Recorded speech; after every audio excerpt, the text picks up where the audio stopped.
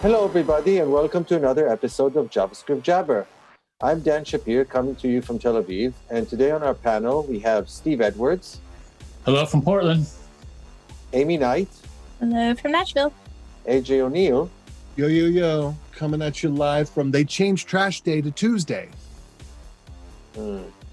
And our special guest for today is Martin Splitt from Google. Hi, Martin. Hi there, and hello from Zurich, Switzerland.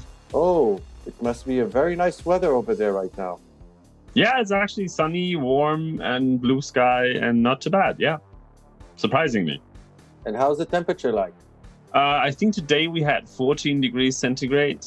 I think we'll need to maybe try to convert it for American. Nice and toasty. Yeah, I think in American units, it's 25.3 caterpillars in a nutshell or something. Yeah, well, what you do is you divide by 2 and then multiply by 5 nights. Right. Sounds legitimate. Plus 32. Don't forget the plus 32. You got to carry the 32. I think it's in the upper 50s for you guys. So where do the caterpillars and the nutshell fit in there? I missed that in the calculation.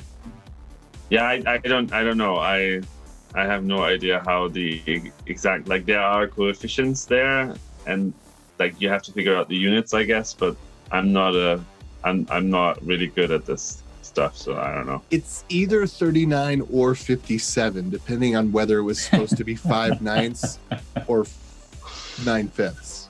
I'll tell you one thing. Whenever I need to convert Celsius to Fahrenheit or vice versa, I just use this thing called Google Search. Martin, have you heard about it? I heard about it. It's apparently like a really hot startup from the Mountain View area right now.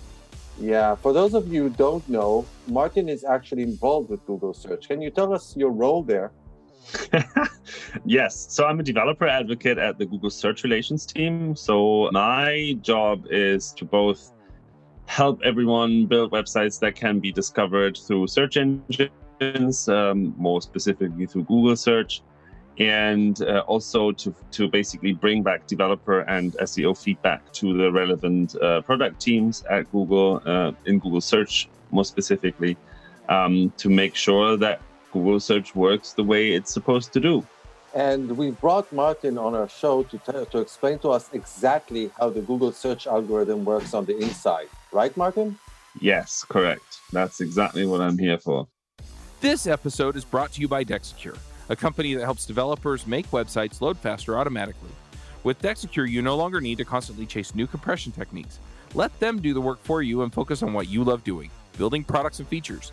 Not only is Dexecure easy to integrate, it makes your website 40% faster, increases website traffic, and better yet, your website running faster than your competitors. Visit Dexecure.com/JSJabber to learn more about how their products work. Okay. So now, this being a JavaScript podcast, one of the known issues since JavaScript frameworks have come into vogue, shall we say, starting with Angular, React, Vue, Svelte, etc., has always been the known issue where the Googlebot would have issues indexing stuff that was strictly in a JavaScript front end because the HTML is not there. And so you got to query, go get the HTML, and by the time it's done, the HTML isn't there, so nothing's indexed.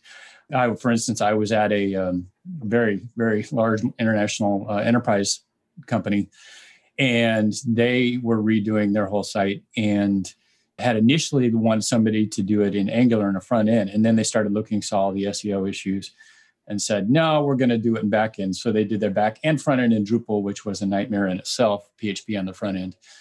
But, obviously that was a standard issue. And so then you started getting frameworks like Next and Nuxt and your static site generators, 11D, Jekyll, so on and so forth, to try to overcome those issues. And it was interesting that, I think cloaking was considered an evil thing by Google back in the time. And you can obviously correct me on the history.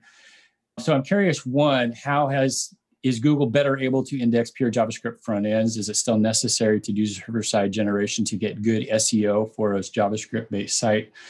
And two, as I understand it, cloaking is now not considered as evil as it was. In my current job, and we had a full discussion about this in our Views on Vue podcast that came out a couple of weeks ago, We do things like where we use Vue on the front end and Laravel on the back end, but we basically have a whole separate site that we warm. We load up our cache, the Nginx cache, with all our URLs, so that when Google comes around, it hits those and doesn't try to index a view page. So hopefully all that makes sense. I'm just curious. I guess what I'm looking for you to address is where Google search stands in terms of JavaScript front ends, and whether or not you still need to do server-side rendering in order to get good site indexing. So that's a really good question, and it's an interesting one to answer. I think in the last 3 years, we have gotten a lot better, especially in 2019 in May, when we announced that Googlebot is now using an evergreen Chromium to actually render pages. Because beforehand, we have been stuck on Chrome 41 for a really long time, which usually led to issues, especially if you have like untranspiled ES5 or ES6 that was not fully supported in Chrome 41. You would obviously run into the situation that certain bits of JavaScript wouldn't work and we wouldn't see the content. And that was not great. And I remember before I joined Google in 2018, I ran a few experiments just for shits and giggles, because I was basically like talking to the team that I'm now part of. And they're like, yeah, there are a few challenges. And I wanted to see what the challenges were. And debugging was so much harder because all you got was like you could type a URL into the fetch and render, and then you hit test, and then it would come back with an image. And sometimes this image would just be a blank page. And then you're like, well, why? Why is this a blank page? This is not a blank page when I open it in the browser. And then you would have to like comment out half of your code and see if it starts to reappear. Oh, it doesn't. Okay, in that case, I comment out half of that half, and basically bisecting your way towards figuring out what breaks Google. And that was frustrating. That's now a lot easier with the new URL inspection tool, where you have the console messages. So if something goes wrong, you see the console message and you can figure out what's going on there. That's one side of the thing. So I think we are now in a state where we are doing reasonably well when it comes to rendering pages that are JavaScript generated or client-side rendered. And we are pretty much rendering all the pages anyway. So that's not really something that is a concern per se. That being said, frameworks used to contribute their own wealth of issues themselves to this. When I say that, what I mean is, for instance, Angular, I think Angular 2 at the very beginning in a beta version or something, and I only remember I've seen it once, was generating links. If you were basically saying like, oh, I want a router link that goes somewhere, it would generate an A nav link equals something. So the anchor element or the link tag would not have an href with an actual URL.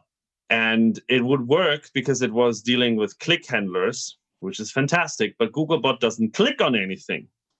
And because Googlebot doesn't click on anything, these links were basically lost for Google. So Google was not able to discover these links, and thus would probably get stuck on your homepage and then move swiftly on. Which company, by the way, created the Angular, or is the? Yeah, no, that's a fun one. Yeah, you would think that we give like any beneficial treatment to the people at the Angular team. We don't. No one at Google gets any special treatment in terms of SEO. They all have to go through the public support channels, and if they don't care for it, then that's what happens. And in this case, I think the Angular team very quickly realized that mistake and fixed it, and we are seeing improvements there, definitely. I have also talked to the different frameworks communities out there. For instance, I have talked to the maintainer of the Vue router, which gets an overhaul in version 3, or got an overhaul in version 3. That solves one of the things that I have seen in the past being a problem with Vue applications, where Vue router by default uses hash routes, which is great because you don't need to configure your server for that. And that's fantastic for local development, but it really, really is bad for search engines, because fragment links are not meant to link to different pieces of content. They're meant to link into a piece of content that is already on the page. So we disregard them, and pretty much everyone else does as well. And so it's like, oh, so yeah, there's like this #about, or like #product/1234. But that's just a part of the page that I already just indexed. So bye. And then again, you get stuck on the homepage. So that's something that you can easily fix by just reconfiguring it to use the history API. But you need to know that. And if you don't know that, that is a bit of a problem, because then you just publish your website and then it doesn't work. And then you're like, I thought Google search works with JavaScript. And it's like, yes, it does. It's just your JavaScript is generating content in a way that is bad. So that's a bit of a problem. But in general, that is not a concern these days. It should just work out of the box. It works pretty much out of the box with all the frameworks in current versions, as far as I'm aware. But when people are moving from a non-JavaScript website to a JavaScript-generated website, they often make other mistakes, like, as I said, blocking things from the robots.txt, or doing something really weird in terms of caching with the way that their JavaScript release process works, and so on and so forth. And that way they sometimes make mistakes that they are not aware of until it is too late, kinda. And that can be frustrating. And that's why you want an SEO to help you with these kind of migrations, because they know where to look before you go live. And they can prevent the damage from accidentally like dropping out of search engine result pages or out of SERPs by accident when you do these kind of migrations. The other thing that you mentioned is cloaking, that I want to get into real quick. Cloaking is still a big problem and still a no-no, but it's not what you think it is, I think. Cloaking is cloaking is when a website basically tells the bots like Googlebot, I'm a website about kitties. Yay! Look at the cute kitties I have on my website here. Woohoo! And then when the user clicks on them, it's actually trying to sell drugs or weapons or porn or whatever it is. That is definitely not what I was asking about. I guess I used the wrong term. Or dogs. Or dogs. Yeah, I mean, it doesn't have to be nasty stuff. It can also be just like a website that says like, I'm about kittens, and then the user comes and it's all about dogs. Also bad. It's not cloaking if you serve us a different version of the same content. So if you do that, that's what we would call dynamic rendering, and that's actually fine. A lot of people are still doing it. I would consider that a more short-term solution, because, I mean, some people are just experiencing problems with their JavaScript for all sorts of interesting reasons. If it's a really large website, you might run into crawl budget issues. As I said, like we only can do so many HTTP requests at a time, and the JavaScript files and all that stuff, all the API calls are counting towards your towards your crawl budget. So they might still see issues and then decide that they want to go server-side rendered. I think that's great, especially if you also serve that server-side rendered version to users and they just get a quicker, faster experience. But if you can't or don't want to do that, and you only want to give us a static version in terms of us, as in like the search engines, that is fine, as long as it's not misleading the user.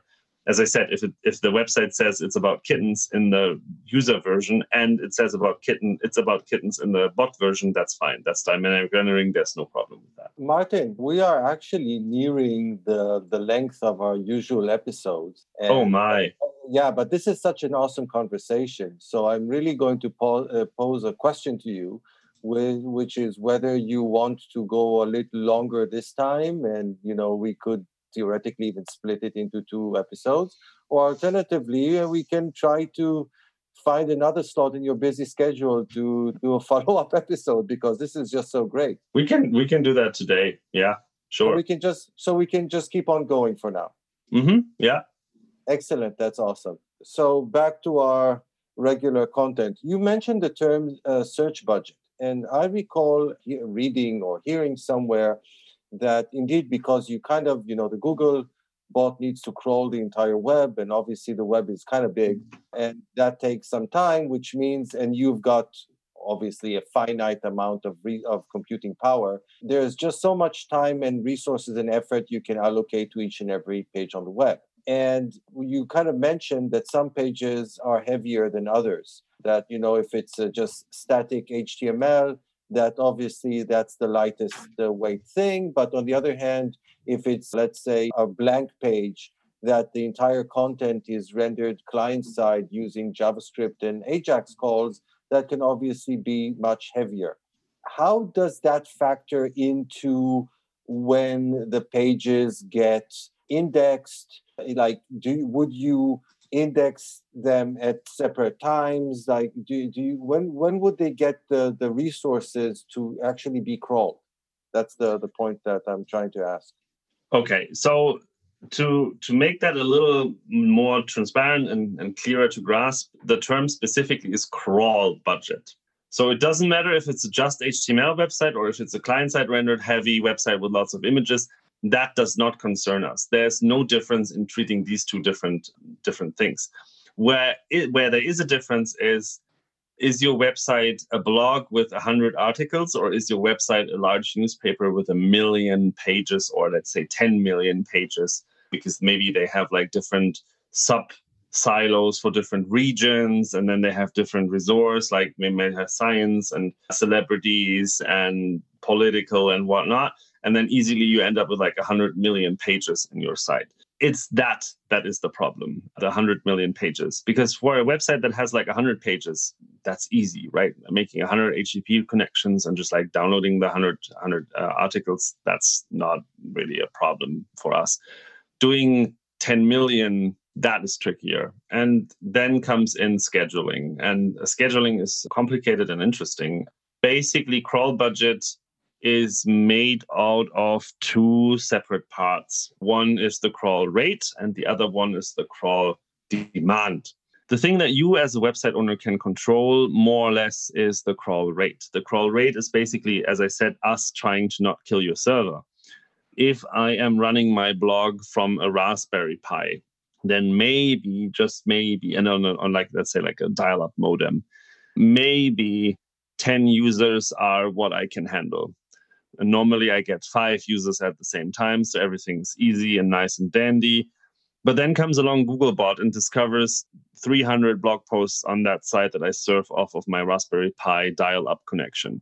If Google were to actually do 200 connections at a time with my fantastic server setup being able to handle 10, that's a problem, because then we would bring down the website at least temporarily. Not great. So the way that we do it is we basically just say like, okay, so can we have, I don't know, and these numbers are not like set in stone. I'm just making them up as I go along as an illustration of the scenario.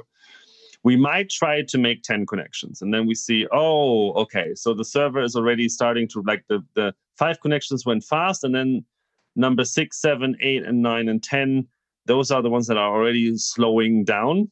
Then we might consider maybe we shouldn't do this many connections. Maybe next time we come around, we just fetch 5. So we fetch the first 5 pages, we look at them, we discover links to the other articles, and then we take the next batch of 5, and then the next batch of 5, and then the next batch of 5, which you can imagine with 200 articles might take a while, especially if you create a new one, or if you are updating an existing one. It can take quite a bit until we actually see the update. If we are coming once a day to your site, because there's just not that much change, then it might take us a few days until we discover an update to one of your pages, and that's maybe not enough. So in that case, you need to beef up your server setup a little bit so that we can make more connections at the same time. That's one thing.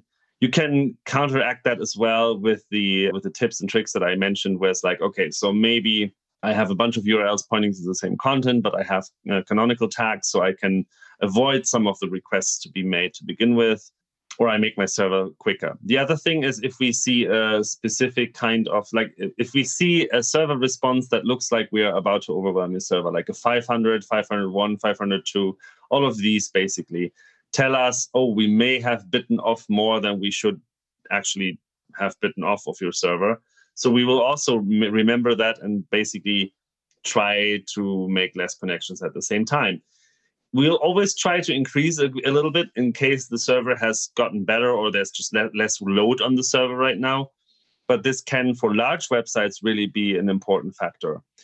The other thing is crawl demand. And that's something that you don't really have control over. That's just us figuring out from looking at all the pages that we got from you. So if my website, for instance, is a blog that I don't blog as much as I used to. I think I blog like once every couple of months. So Googlebot has figured, oh, there's just not that much going on this website. So it's perfectly fine to just check like once a month probably, or maybe twice a month just to be sure. So it doesn't really like go there that often. Whereas a website that is a news website probably has lots of stuff coming up all the time. And also the difference might be that my blog is probably not as popular because it doesn't cover any current issues or like high volume issues.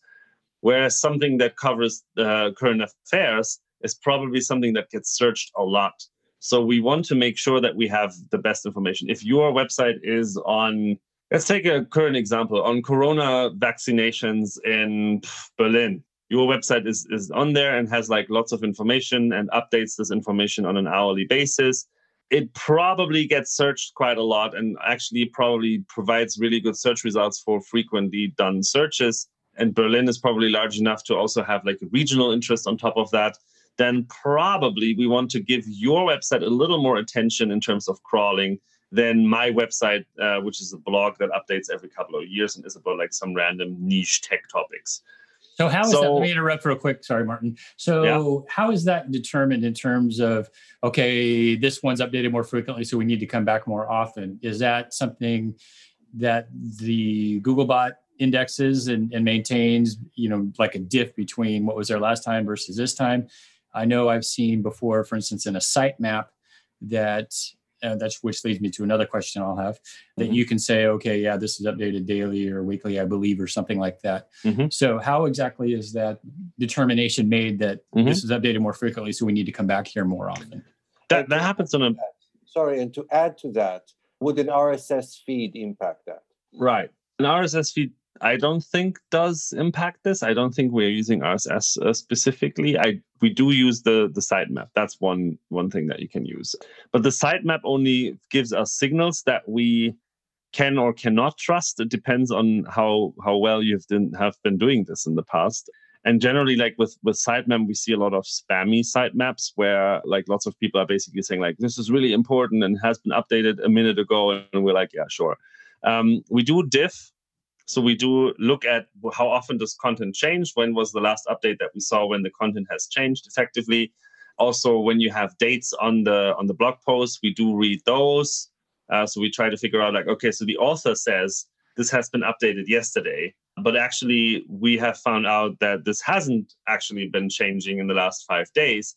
Then we might disregard that. So we basically are pulling a lot of signals, including the date that you specify. If there's structured data for an article, for instance, you can also specify last updated date. We look at the sitemap information. We get a bunch of bits and pieces. I'm actually not 100% sure about the sitemap. We might have stopped that a while ago. I would have to clarify that. I'm not sure about sitemaps. But we look at a bunch of different things where we have a feeling like, oh, okay, so this roughly updates on an hourly basis, whereas this other page seems to be only changing its content every couple of weeks. We will every now and then increase the crawling frequency a little bit to see if it's more frequent in terms of the changes. But if we then don't find anything, then we'll ramp it down again, basically. So that's how we do that. So how long does it take you to crawl the internet? Long. I actually don't have the numbers. I don't know. That's a good question. Is it like long as it takes more than 20 minutes? Or long as it takes more than a few microseconds? Oh, no. It takes more than 20 minutes. Does it take more than 20? I don't know. I actually don't know how quickly we are going through the entire. And then the question is, are we measuring against our index? Like how long does it take for us to re-crawl the entire index? Or are we talking about the entire web, which is a different story? I don't know what the difference is. It's interesting. Turns out we can't actually store everything. Surprise! I know. What? I'm as surprised as everyone else is in this case. We've got the NSA for that, I think. I guess so. Yeah, I think they probably store everything. No, so when we see a page that has very little content or has really crappy content, then we don't index it. We can choose to not index something. So, do you think that you guys have a better backup of the internet, or does the Bluffdale data center have a better backup of the internet? I don't know. Okay. I'm assuming the Bluffdale is the NSA, or yes. What is that? Yeah, okay. But going back to this whole crawl budget thing, again, I might have understood things wrong, or maybe I've been given wrong information, but I remember distinctly being told by someone that if I have a page whose content is generated by the server, either via SSR or it's just static content, whatever, then it will get scanned faster than if it's just, or sooner, I would say, not faster.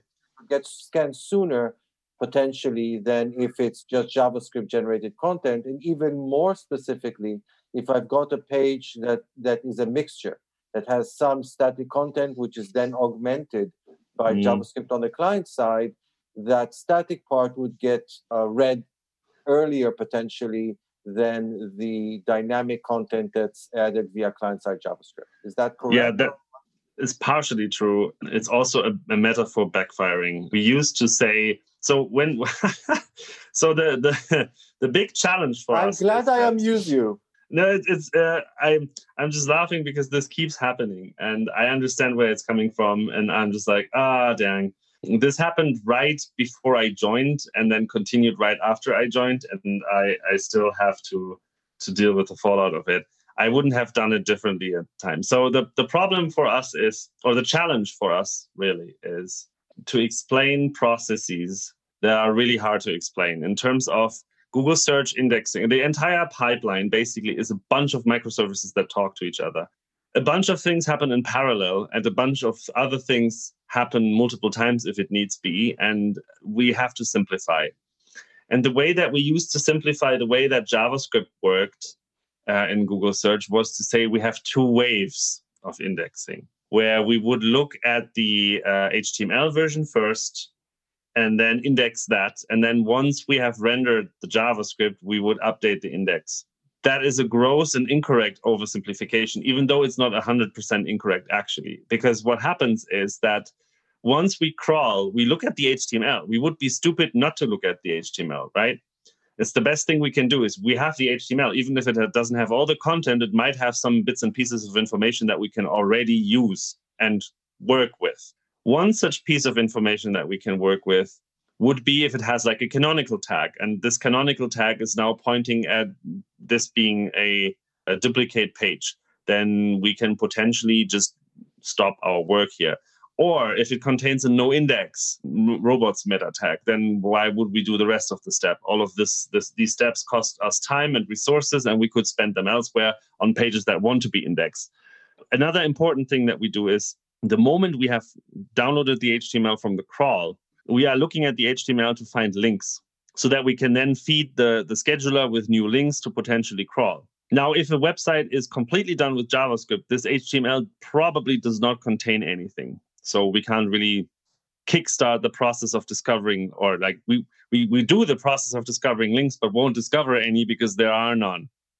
So you do have an advantage there if you are actually having at least some bits and pieces in the static HTML, because we can scan the HTML already and potentially discover other parts of your website that we might not know about yet. And then we can potentially index them a little quicker. Unless you have submitted a sitemap, then that's pointless, because then you already gave us a list of all the links that you care about. So it doesn't really help us that much. It still does help us because the sitemap does not have a hierarchy, and the links on pages actually do have a hierarchy. But there it's about understanding the link graph inside your site versus discovering new content. So it's not that time critical, really. But if I were to have a new website today and I want all the links to be discovered as quickly as possible, and I, for some reason, don't want to or can't submit a sitemap, then having that in the initial HTML that comes over through the crawl is probably buying me a little bit of time. With the indexing, as I said, pretty much all the pages get rendered and they get indexed based on the rendered content. So the rendering delay is a couple of minutes. So after the crawl, before we can index, it takes a few minutes usually until we have the rendered content, and then we can carry on. There are scenarios where if the JavaScript fails to download, or if there are any other things, like if you robot your JavaScript, then we're kind of screwed. Then the rendering won't produce the content that you care for. And again, you would have had a more robust and successful experience if you would have had your content in the initial HTML. So server-side rendering does still have its place, but you're not getting quicker results, or you're not getting more crawl budget just because you are not using you're not using JavaScript. But there is a point where, as I said, very large websites with millions of pages, they might be conscious of their crawl budget. And again, downloading the JavaScript bundle is an additional request. So you can eliminate a request there if you are keen on that. Most people won't be. Most people don't care and don't have to care. But there is no inherent slowness or tardiness because of JavaScript in the process. I know that still gets said a lot of times, and that usually comes from the fact that people have over-interpreted the two waves of indexing metaphor. I remember working my tail off to become a senior developer. I read every book I could get my hands on. I went to any conference I could and watched the videos about the things that I thought I needed to learn. And eventually, I got that senior developer job. And then I realized that the rest of my career looked just like where I was now. I mean, where was the rush I got from learning? What was I supposed to do to keep growing?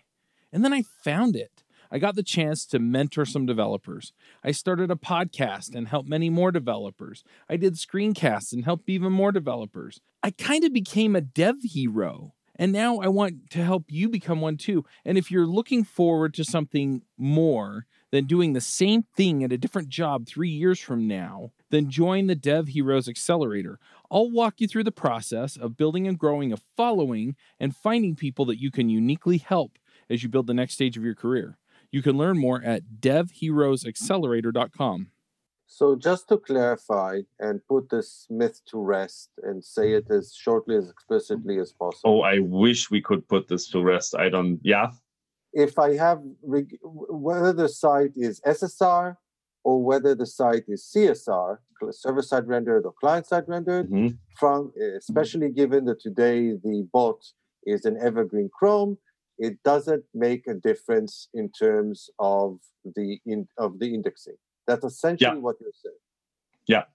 It will get indexed just as well either way. Yeah. And unless obviously there's technical problems, which JavaScript invites many. But if you do it right, then there's no problem. Yes. Oh, yeah. Obviously, for example, theoretically, I could be adding content when you scroll. Or stuff like that, and obviously Google bot doesn't actually scroll. Yeah, and we've seen many iterations of that. For instance, people were like, "Oh, why do all these things drop out of ranking for this query?" And we're like, "Because you don't have any content for that specific thing." And they're like, "We do. It's like only if we scroll." So they didn't have that problem beforehand. Sorry. So when you are indexing, does it? This just sort of came to my mind, and I could be totally off base here. Does it pay any indication to CSS attributes? So, for instance, if I had a display none on an element because I want it to show, and then once I scroll, that comes into view. Just as a dumb example, is that something that impacts Google at all, or is it just looking strictly at the content of the HTML elements? It does have some impact, but not as much as people sometimes think. This is a really good question that I'm always very careful about when I get it, because it's easy to misinterpret what I'm saying there. We will see the content, there we go, immediately failed. We will consider the content that is CSS display none, but because you're hiding it, you're kind of telling us you don't care as much about it as the other content that is visible. So at that point in time, you're not. I mean, you could be, they need to click on some button. Oh, okay, we want to see it now. So, yeah, I could see that. Fair enough. Yeah, but that's exactly the challenge there, where it's like, okay, so if we were to say, there's like 5 things on this page that is being talked about or that are being talked about. Which of these 5 are the main things? And then I would argue the thing that is right on top of the page with a huge headline over it and lots of links in it, to other good things on your site or other sites, and with like images and stuff, is probably more important to you and to probably also to the user than something that is hidden behind an interaction. Even though it is there, it's clearly important, it's just not as important as the other things. So we might come to a slightly different conclusion than what you intended us to come to, where it's like, we think this really is about wine and red wine specifically, but you're hiding that behind a read more button or something, and then the rest of the page talks about how beautiful the landscape is, then we might not get the hint that this is a page about wine. It'll be interesting to see how you guys handle this new CSS property that it was in fact championed by Google people working on the Chrome browser, which is content visibility. that's intended to optimize how pages render their stuff as you scroll down the page. I haven't really looked into that specific property yet in terms of how we are dealing with it in rendering. But the way I understand it, we wouldn't cause issues there because we don't scroll, but yet we make interesting things happen to make sure that all the content gets into the viewport. Let me put it that way. There's like a bunch of implementation details that I don't really want to go into because A, these can change, and B, these are really not something actionable for webmasters. But I would assume that the CSS content visibility property is safe because the intersection observer, for instance, is also safe to use, even though we don't scroll on pages. Wow, there's a term I haven't heard in a while, webmaster. I can still remember my own webmaster at such a site. We have only recently rebranded ourselves away from Google Webmasters because no one uses that term anymore. And here I am using exactly that term. So switching topics, I'm going to guess this is something you might be able to speak at length on. The updates that are coming in 2021 in terms of page experience and core web vitals. So I just wondered if you could talk about what those are and, brief description, and then maybe why Google is implementing these requirements or these, what's the term I'm looking for, characteristics or things you're looking at as you're crawling. Signals. Yeah. So as Google search, we have figured out that, surprise, surprise, one characteristic of a good search result is also that the page is reasonably fast. Because you don't want to click on a search result and then wait for 2 minutes until you can actually do whatever it is supposed to you were wanting to do in the first place. Be it like order a pizza or read an article about something, doesn't matter. So speed is an important factor, or is one important factor out of many important factors. And page speed has historically already been a ranking factor for quite a while. And we figured that we should not have our own definition of page speed, because that's like there used to be like a proprietary non-disclosed version of us determining how fast a page is for that specific ranking purpose. And the other thing is, the challenge with page speed is that's an ever evolving understanding of what that is, right? At the beginning of the internet, you could just basically look at time to first byte. How long does it take from my computer to the server and back? That's what made the website faster or slower. But then JavaScript came in, and then we figured out maybe we need the speed index metric. I don't even know how that was calculated. I completely forgot about it relatively quickly again. Then there was first contentful paint, and then there was first meaningful paint, and all this kind of metrics came up to determine what a fast website is, or how to measure if a website is fast or not.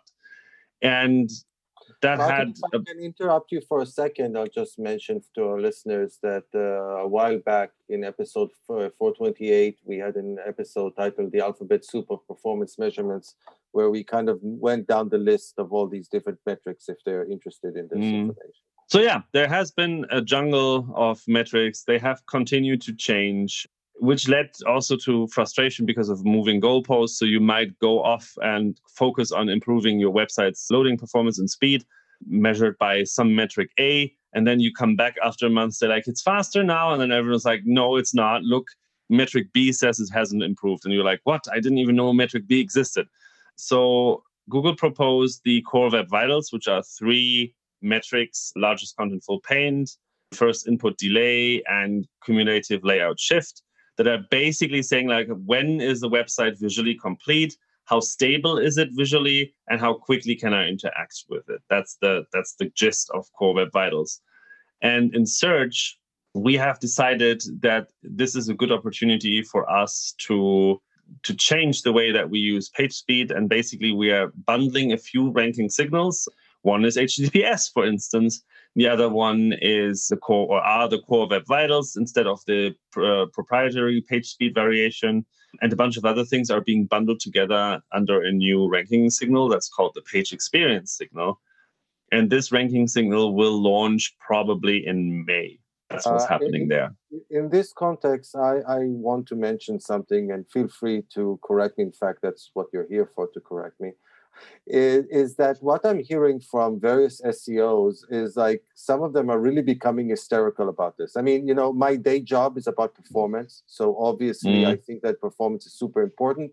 In a lot of ways, it's actually more important in other aspects rather than SEO.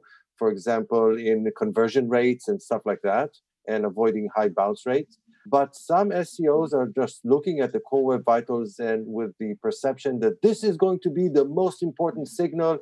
If your website is slow, you're not going to rank at all. And if you're really fast, then you'll be the number one on the search results page. What do you have to say about that? That's a really tricky one, and we are asking ourselves how to do this differently or better daily, basically. So on one hand, we want to raise the awareness for the speed, for speed being an important factor in search ranking, and generally being important on the web. As you say, it's not necessarily only for SEO; it's also conversion rate and other things. On the other hand, we don't want to overstate it either, because it is one out of hundreds of ranking factors. Page speed has beforehand already been a ranking factor, and it will continue to be one. It's just that it's now a little more transparent how we are measuring it. And the question really is, why would this be a huge, huge, huge update? If you think about it, the fastest website is probably a blank page. That's going to be fantastically fast. I'm sure the largest contentful pane will be like instantly, basically. It will instantly be interactive and it will be visually very stable. But it's not serving any purpose. It doesn't, I don't know which query I would have to type in, maybe besides blank page, to actually be seeing that as a good search result. So it will not be the only one, and it will not be the deciding factor. That being said, while many websites might not see much of a change in terms of the rankings because of the page experience update, some others will. Because if there's others that are relevant and as good as their page, but they are faster now, they might change their order or their position and ranking. So for some niche, it might be a very big impact. For other niches, it might be very small. I am a little worried with SEOs being hysterical, as you say, about this, because that's clearly overstating the impact, and that is potentially burning bridges in the future. Because if you cry wolf too many times, people will stop listening to you. And that's something that I, as an SEO, wouldn't want to do right now. I would say, like, hey, this is a fantastic opportunity to make our website faster. But before that, I would have a very, very realistic look at what other things are there. Are there any low-hanging fruits? Maybe performance improvements are the low-hanging fruits in this situation. Maybe they are not. Maybe your website's loading speed isn't the issue, but the fact that, I don't know, your content is badly structured, or that there are no internal links that explain the site structure to Google, or maybe you need a sitemap, or maybe you need, I don't know, better alt text for your images, or. You have to look at it holistically, as much as I hate that word, but basically you have to look at the whole thing and then make a decision, a reasonable decision, if speed is really going to be the thing that could potentially break your neck or not. And also if that's something that you really want to push on, or maybe not. And unless I have a very competitive niche and see that all the other pages are doing a lot better in terms of core web vitals than my page is, I wouldn't worry too much about it, to be honest. It doesn't mean that I wouldn't worry about it, because page speed is important, but probably not a reason for hysteria and crying and yelling and screaming.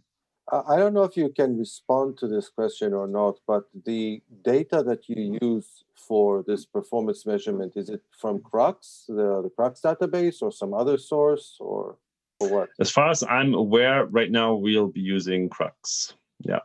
For those of you who don't know what Crux is, I think we mentioned it as well in previous episode. When you install Chrome, unless you opt out, Chrome actually collects anonymous information about your browsing, including performance data. This data then goes into a database in the cloud that Google has, which is called Crux. And we actually had Rick Viscomi on our show talking about it. I'll find the episode in a minute and link to it in the show notes. So yes, that's what it is. Yeah, that sounds like it was the real crux of the issue there. Crux stands for Chrome user experience, I think. So for let's say, going back to my case of a news site, and this is something I actually Googled and was searching.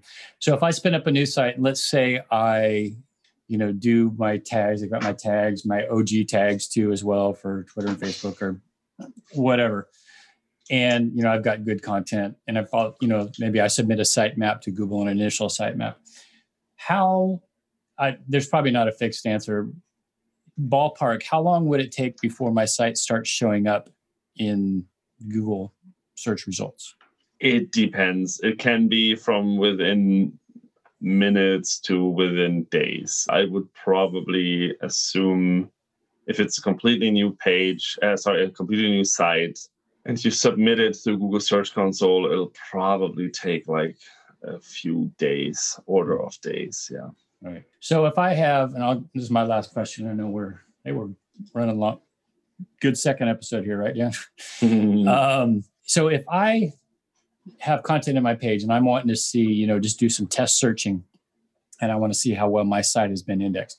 To me, it seems logical that if I maybe have some unique string of text, a sentence in one of my posts, for instance, or maybe even a sentence from one of my meta description tags, and I'm searching on that and I'm not finding it, is there a particular first place to look for something like that where you're searching and, okay, I know it's indexed, but it's not returning even a very specific, unique search string?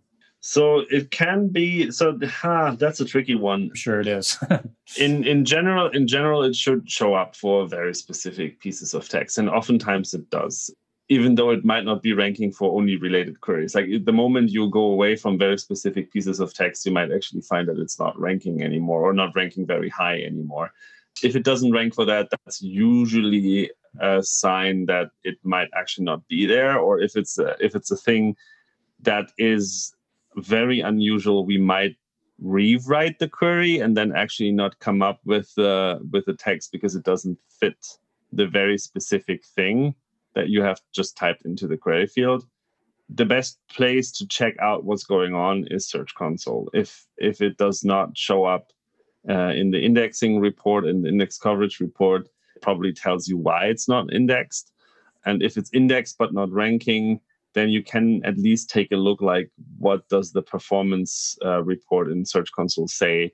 What are queries that I'm showing up for? And then you can try with that specific query and see if you're showing up. An alternative is to use the site colon operator. So you can go like site colon and then your URL and maybe some string there and see if it shows up. Yeah, but it should generally show up if it's indexed and if it can rank for the specific thing. The last topic that I wanted to bring up is, I know that now that various browsers support specifying a search pattern inside of a page in the URL. I know that now often Google results actually link to a particular section within a page, even if that section doesn't have its own anchor tag or its own ID, actually. So you can literally get a link to any text within the page. And do I, as the owner of the page, have any control over that? Like, indicate that a certain bit of text is higher priority, or maybe indicate that certain bit of text should not be included in such results or stuff like that? I don't think you can exclude specific parts of the page from search results unless there's like a way of dealing with paywalled content. If you have a certain part of the page behind a paywall, there are ways of doing that, I think, with structured data. In terms of making things more eligible for these kind of things, it's just like the information architecture, again, the structure of your content. If you use HTML structure right, then we are probably more able to understand what you care about and what the page really is like centered around topic wise. But there's no way to specifically opt out right now, as far as I'm aware, for parts of your page. I think I've finished with my own questions, and Steve said he did as well. I don't know if AJ has any additional questions, but you, Martin, do you have anything that you want to add over the stuff that we already talked about? No, I think I'm pretty happy with the questions. It's always interesting to see what puzzles people about search, and that has been a lot of fun. Yeah, I think we've had some really awesome content in this episode. I'm really happy with it. Oh, yeah. Like Steve said, there's a good chance that this episode will need to be split into two because it's running so long, which is actually great. It's a great indicator that there's just so much content to talk about. Absolutely. So before we go into picks, what's the best way for people to contact you on the web? I know that you're also putting out a lot of content as part of your role at Google, videos and interviews like this and podcasts and stuff like that. So what's the best way for people to find you, to contact you, to access the information that you're putting out? Right. So a lot of our documentation is on developers.google.com/search. That's also full of links to other things like our blog, our YouTube channel. Definitely check out our YouTube channel at youtube.com/Google Search Central.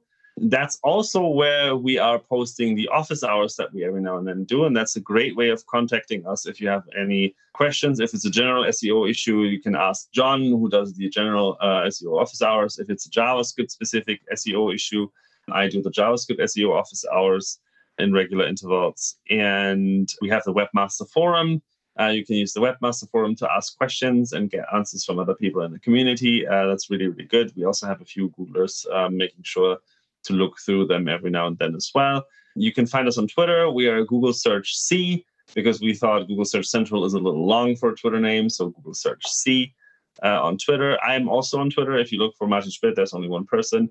Please don't send me direct messages with questions because I cannot provide direct private support. So everything has to happen in the public channels. That's a surprise. So you don't provide support on demand? That's no. Shocking. I know. If you knew how many direct messages I get on Twitter asking exactly that, somehow it's fun. Somehow I'm not surprised. And you probably also get some nasty direct messages when you don't provide answers at all or within what they think. Of course, because, why wouldn't I? Yeah, why wouldn't you? I would assume that podcast hosts would get a slight slide on that, right? You might slide us in a little bit if we message it. I'm kidding. As long as it's happening through the public channels, everything is fine. Anything else, sorry, I'm very sorry. This episode is sponsored by Sentry. Sentry is the thing that I put into all of my apps first thing. I figure out how to deploy them, I get them up on the web, and then I run Sentry on them. And the reason why is because I need to know what's going on in my app all the time. The other thing is that sometimes I miss stuff. I'll run things in development, works on my machine. We've all been there, right?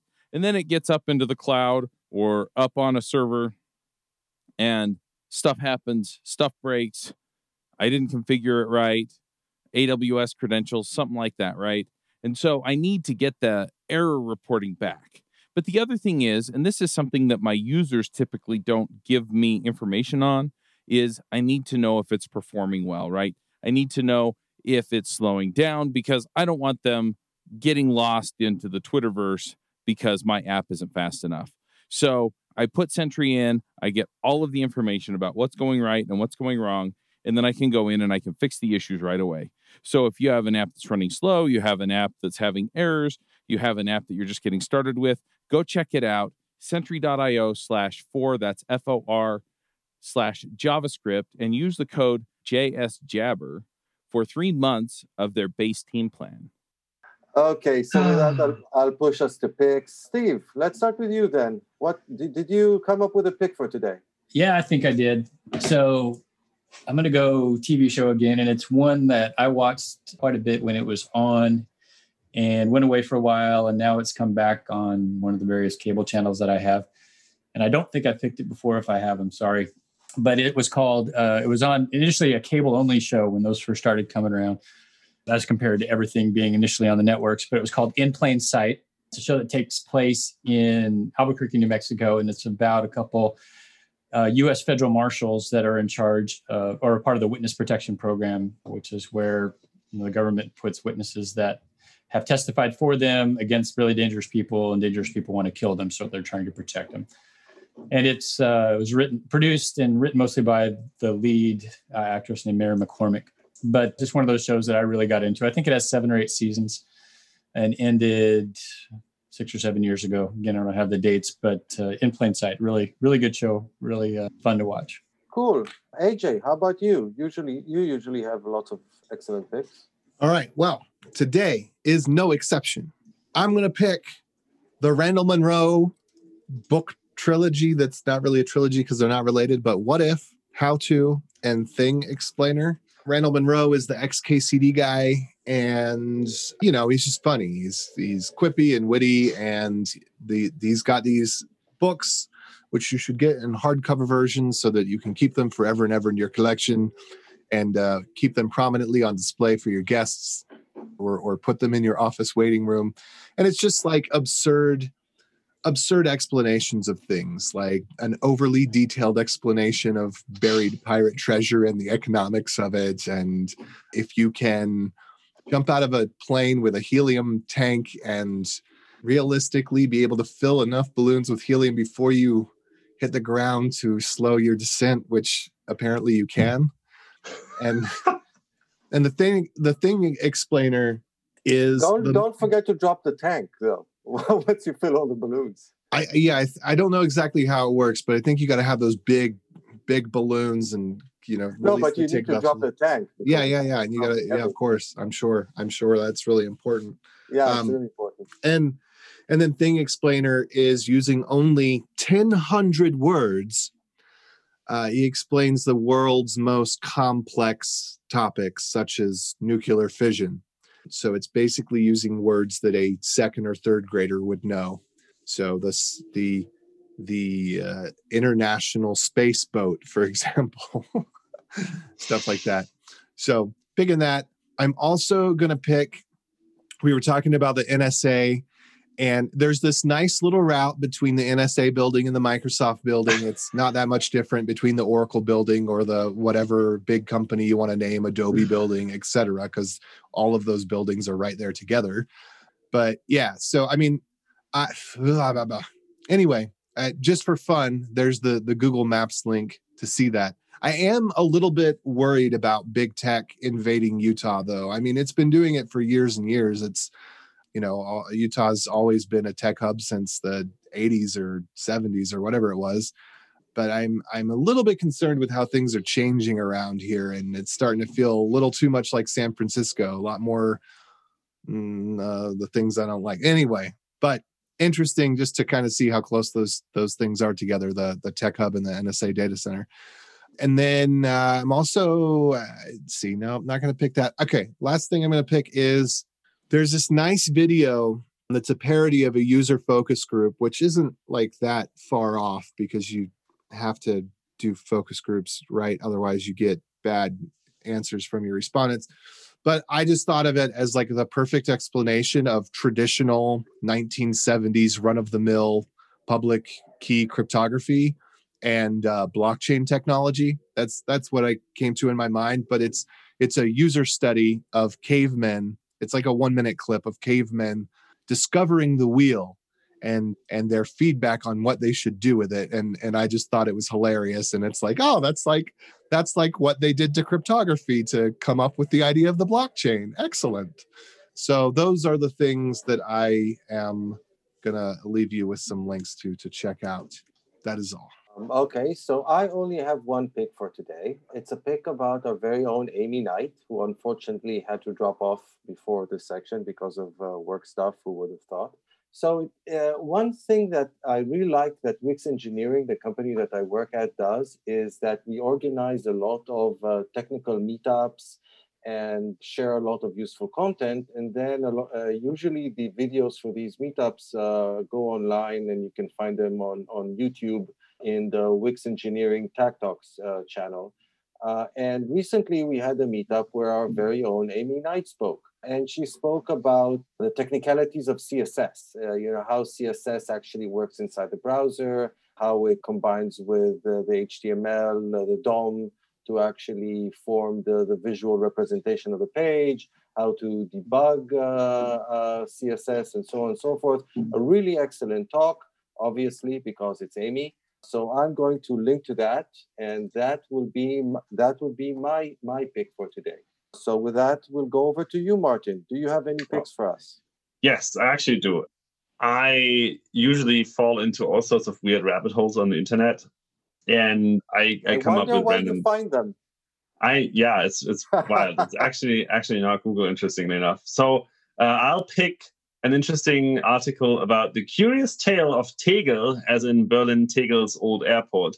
Tegel's Boeing 707, where they recapitulate the history of a Boeing 707 that was standing around in one of the more remote areas of Tegel Airport in Berlin, and how it got there and what happened there, and like a bunch of backstory about like plane hijacking and stuff. So yeah, it's quite a ride, but it's quite an interesting one, I think. Then I'm also picking a fantastic article that covers a thing that happened in Belgium. So apparently a bunch of mutant crayfish, as in like genetically manipulated female crayfish, escaped a facility in Belgium and are now like proliferating themselves and like living a happy life on a Belgian cemetery, which I think is such a bizarre story, but I love that it's true and it's actually happening. And I'm like, oh my God, this is fantastic. Crayfish over. I, for one, welcome our crayfish overlords. And last but not least, because I feel compelled about like sharing something useful as well, I think that technical writing is tricky and important to get right, and it's a useful skill. And I haven't really seen like much in terms of how to self-educate yourself about it. I work with fantastic tech writers like Lizzie Harvey on our team, is an amazing tech writer. But I wanted to brush up my skills a little bit. And I found, or actually was pointed to this by Marie Schweitzer, I think, pointed me to an article from the Duke Graduate School or Duke University Graduate School on scientific writing. And it explains like why it's important, how you can get better at it, what's making a communication effective, and like basically walks you through a bunch of lessons. I think it's 3 lessons on how to write better. Excellent. So Martin, I want to thank you very, very much for coming on our show. It's a lot of amazing content that you've provided us with. I think this was a really excellent show, if I may say so myself. And with that, we conclude another episode of JavaScript Jabber. So thank you to our listeners. Bye-bye. Adios. Thanks for having me. Bye-bye. Adios. Bandwidth for this segment is provided by CacheFly, the world's fastest CDN. Deliver your content fast with CacheFly. Visit CACHEFLY.com to learn more.